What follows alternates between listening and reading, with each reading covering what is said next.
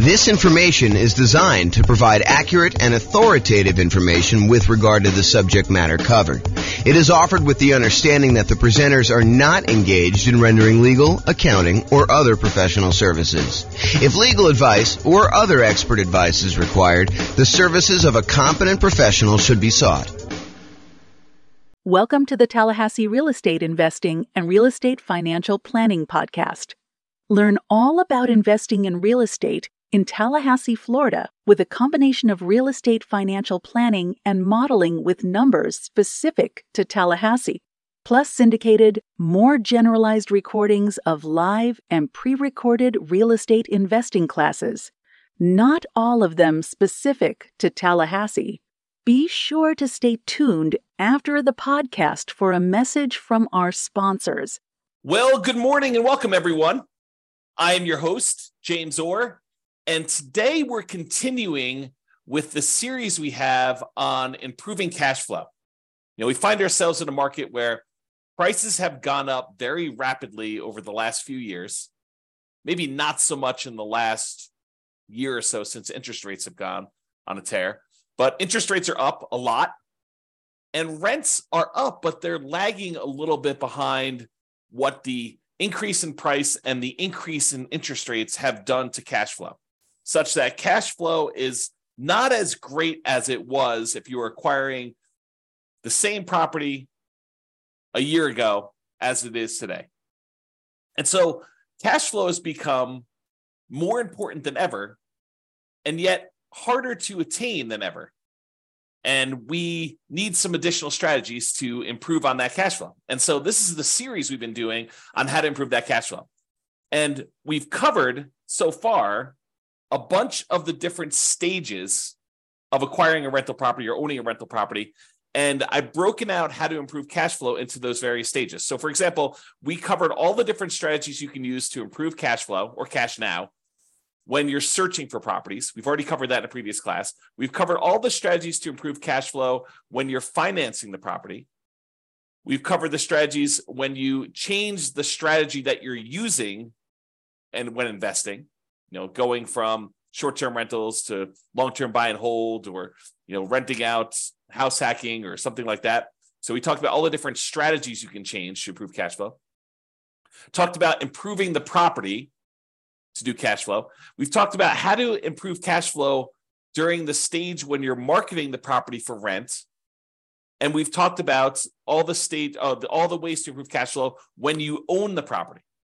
Now we're going to talk about the last section, which is all the different ways to improve cash flow when you are renting the property. So this is all the stuff related to when you're renting the property. So let's jump right into it. I've broken down this stage into 5 different subgroups. So for example, I have a subgroup for when you add different services, when you add additional services, or when you add done-for-you services. I have a subsection for charging appropriately, billing back tenants for the things that they really should be paying for, or tiering rent by credit score, or collecting pet rent, things where you are not necessarily charging your tenant appropriately for doing that. I've got a whole section on convenience billing, changing the frequency of when you bill, getting them on or off auto pay, giving them a discount for on-time payment versus charging a late fee, and changing the term of when you do bill as another example of convenience billing. Then we've got a whole section on timing, giving them notice starting early to test high rents and renewing during peak season. And then finally, there's a miscellaneous section for making sure that your tenants have renter's insurance. And so let's jump right into those because I want to make sure we get them all covered. And I have a few things to say about each one. All right, so let's talk about the group of adding services. And I think these two are related. There's the additional services that you can add to offer to your existing tenants where you can increase your rent. So as a really simple example, can I add a high-speed internet and charge extra for offering that as an additional service to my existing tenants? As just one example. Or the second one here is done-for-you services. Can I offer them a done-for-them service where they wouldn't have to do stuff anymore? For example, let's say they live in a single-family home, and normally they would be responsible for lawn care as part of renting that particular property, but we could add a optional or maybe mandatory service for them to have the lawn service taken care of for them for an extra fee. And the extra fee can be more than what the person we are outsourcing it to would charge. There's a little bit of overhead and oversight that you need to do, and a little bit of risk, honestly, that they won't pay, or there'll be vacancy or whatever it is. So you should charge a small premium for offering additional services, additional done-for-you services. But you could do stuff like lawn care or snow removal or house cleaning or whatever other services that they might find valuable based on your knowledge of them as your tenants and what they might want. Okay, so either offer them additional things like high-speed internet or whatever you're doing there, or done-for-you services. The next group is charging appropriately. I don't know how many times I brought clients out to look at a property where the current landlord is not billing back for utilities. They're renting their properties and they're saying, water is included in rent, or electricity is included in rent, when you could measure the utilities and bill the tenants back separately for these extra utilities.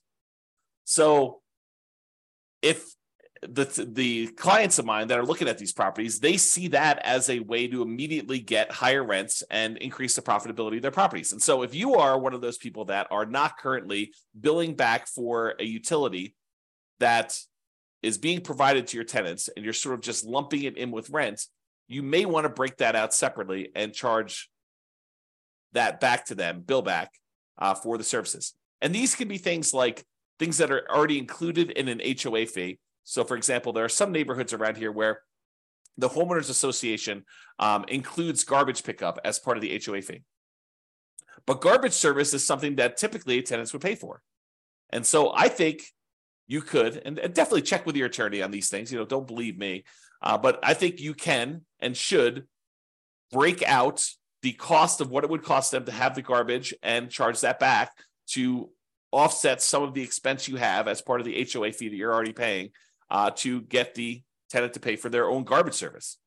Or things like in our area, we have a thing called non-potable water, where we can use that water in order to water the lawn.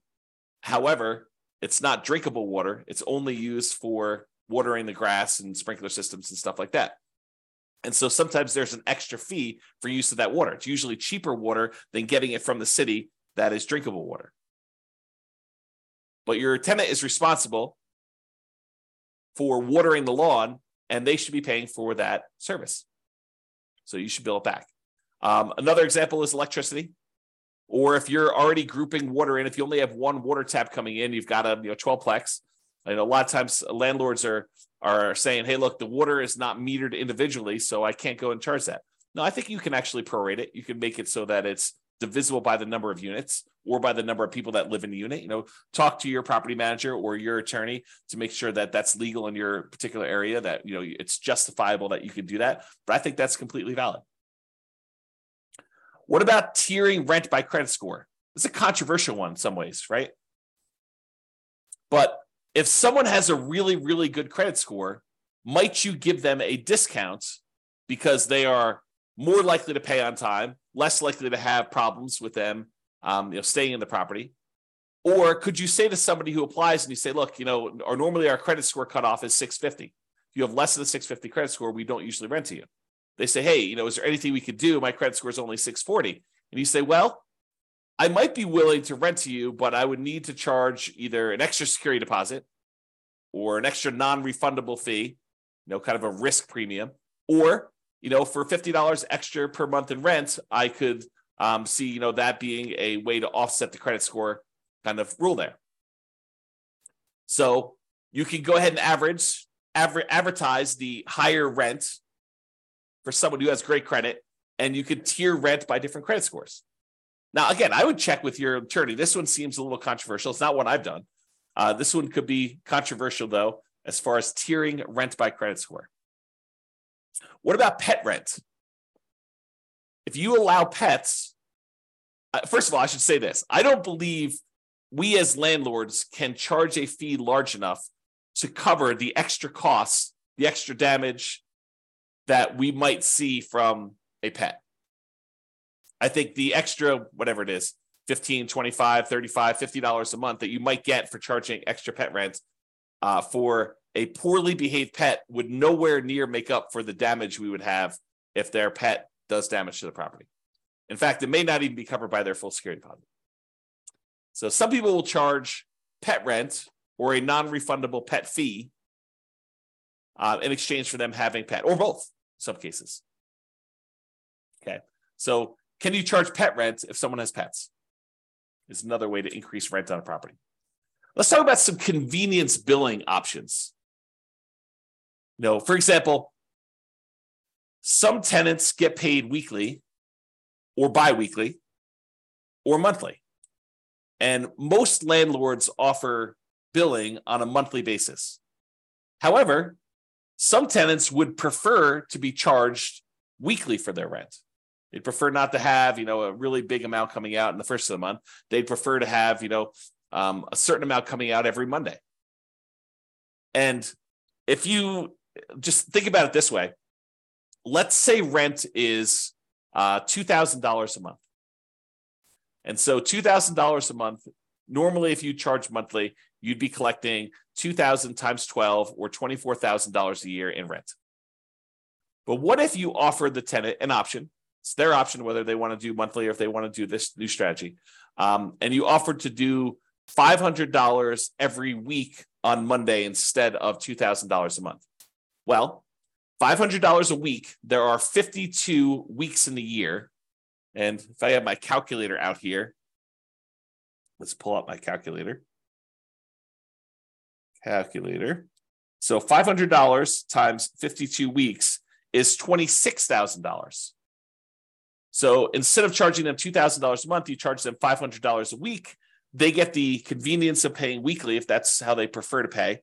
And you actually end up increasing your rent by about $2,000 for the year, or we divide it by 12, about $166 more per month on average. If instead of doing that, you could do it also bi-weekly. You could say every 2 weeks, which is when they might get paid, 2 weeks on the Monday following the Friday payday, give them a chance to have the money hit the account and clear and everything else. And then on Monday, you auto pay for $1,000 instead of the $2,000 a month. Okay, so that's an option. What about auto pay? Auto pay could be considered a convenience. And so you could charge a small fee for auto pay.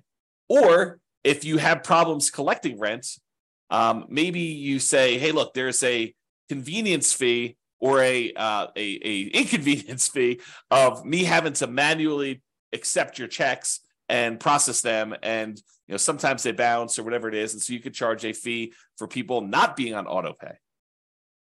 Right. So you could go either way with that, depending on what is going on in your marketplace and with your particular properties as a way to increase income from the properties. And, some of these strategies, as I think about it, some of these strategies are ways to increase income, but some of them are just to be paid for the time you're spending doing things that you might not have from other tenants. Right? Like if you had tenants that always paid on time, you wouldn't have to worry about charging them, for having to chase them down when their check bounces or, they're late on their payment or whatever it is. So, charging a fee for them manually paying instead of being on auto pay is really just recapturing some of the work you're already doing. It's being paid for the work you're already doing, extra work that you're already doing that if they paid on time wouldn't be an issue. If they were on auto pay, wouldn't be an issue. Instead of having a late fee in your lease, some landlords prefer to offer a discount for on-time payment. So the way that this could work is, let's say rent, if you pay on time, is $2,000 a month. However, if you don't pay on time, it's a $50 or $100 late fee. Well, the alternative way to structure that is you advertise the property, and when they sign the lease says that the rent is $2,100 a month, not $2,000, but they have a $100 early pay or discount for on time or early payment, so that if they pay before the first of the month, it's $2,000, If they pay after the first of the month, it's $2,100. So it's not a late fee. That's what the normal rent is. However, if they pay on time, they actually get a $100 a month discount. And the $100 discount amount is the amount that is probably what you would have charged for normal rent if they were going to pay on time. Okay. So instead of offering late payments, a fee for late fees, late payment fee, you give them a discount for on-time payments or early payments. What about term? We talked about this in another strategy, but can you change the term of the rental agreement? Are you going to rent to them by the day or by the week or by the month instead of doing a yearly lease? The biggest example, this most common example, is short-term or vacation rentals. Change the business model to be billing at different periods of time. Somebody wants to do a week-to-week lease or a month-to-month lease, you can increase the amount of rent you get. Typically, the shorter the lease period, the shorter time period you have for your lease, the more expensive it tends to be. A daily rental is typically more expensive than a weekly rental. A weekly rental is typically more expensive than a monthly rental, and a monthly rental is typically more expensive than a quarterly rental, and a quarterly rental is typically more expensive than a yearly rental. Think about it that way. All right? So those are the different convenience billing options. What about timing? Using timing in order to improve the rent you're getting a property.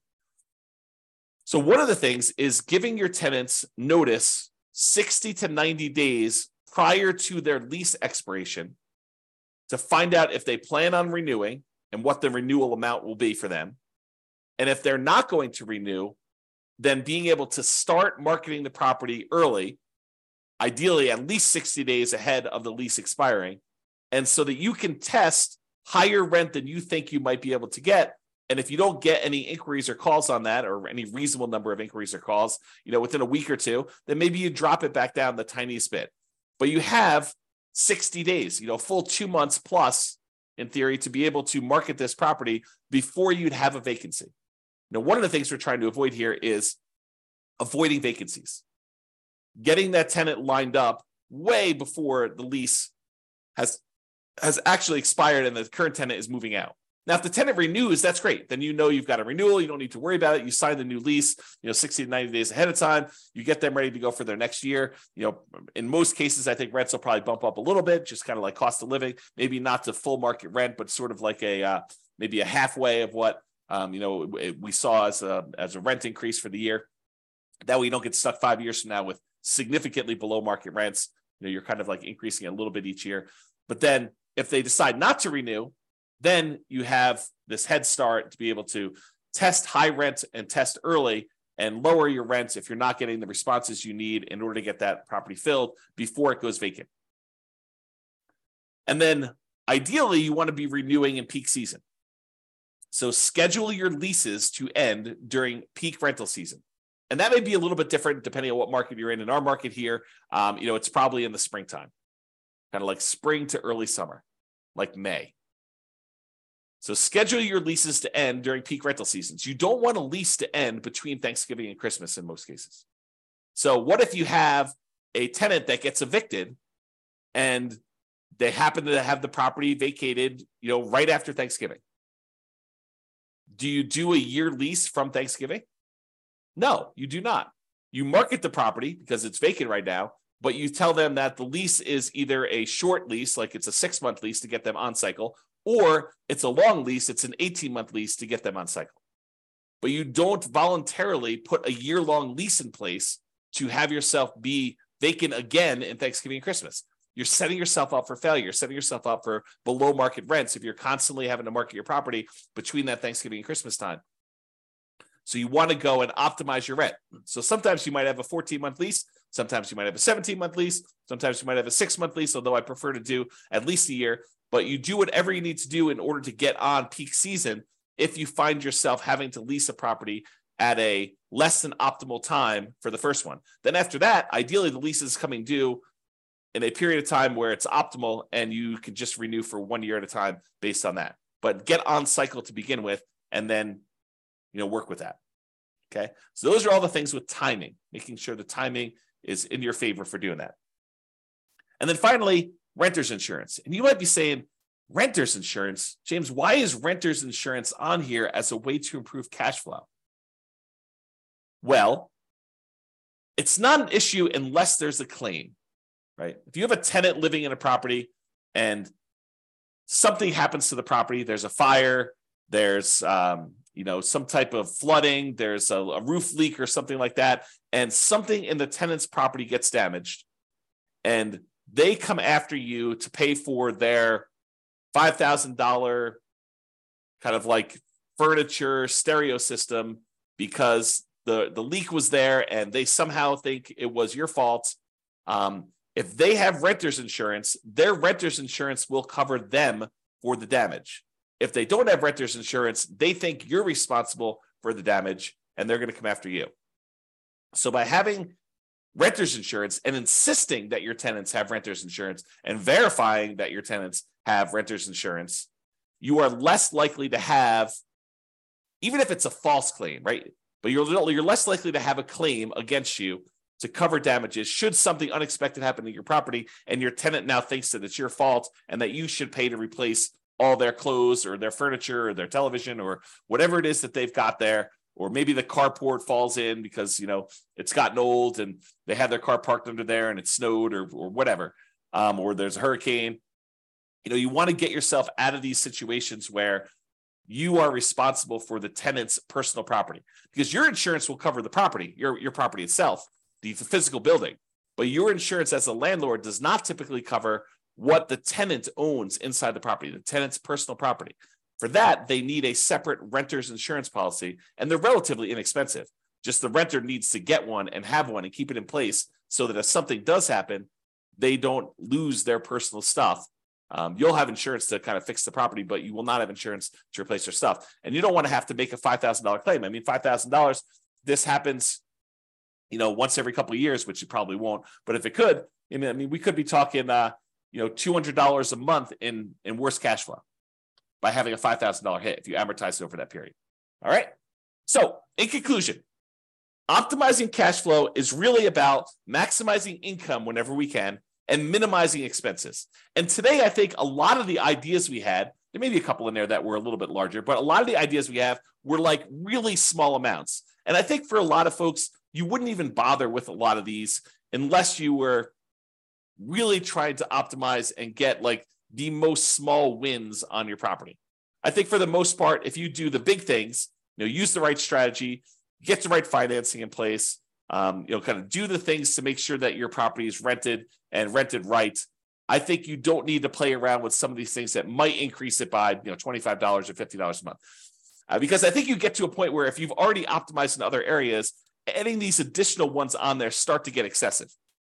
If rent was $2,000 a month, and you've done a couple things to kind of bump it up to $2,050 or $2,100 or maybe $2,150, if you think you're going to add another thing on there that's going to get you an extra $35 or whatever it is, I think it's harder and harder to do those extra amounts. The further you get away from kind of like the range of rents that you're getting, the harder it is to get those additional wins, additional improvements. Okay. So there are things you can do on properties you already own that will improve your cash flow. It's sort of what we talked about today. It is better, in my opinion, to take a more holistic approach, look at all of the different stages, look at all of the different ways that we can optimize, and pick the ones that make sense for you and your particular situation and your particular properties. All right. That's all I got. I hope you've enjoyed this particular class. Have a great day. Bye-bye for now. With home prices up, mortgage interest rates up, and rents up, but not quite enough to counteract the higher prices and interest rates. Cash flow on rental properties in Tallahassee is harder than ever. Book a call with the Real Estate Financial Planner to apply our proprietary 88 strategies to improve cash flow on your rentals. See the show notes for a link to schedule your call and improve your cash flow today. If you're a real estate agent, lender, or professional in Tallahassee that wants to help our real estate investor listeners, consider reaching out to learn about collaboration opportunities with this podcast. We'd love to add more value to our listeners by having you assist our investors buy, sell, and finance their real estate investments. See the show notes to schedule a call to discuss collaboration opportunities.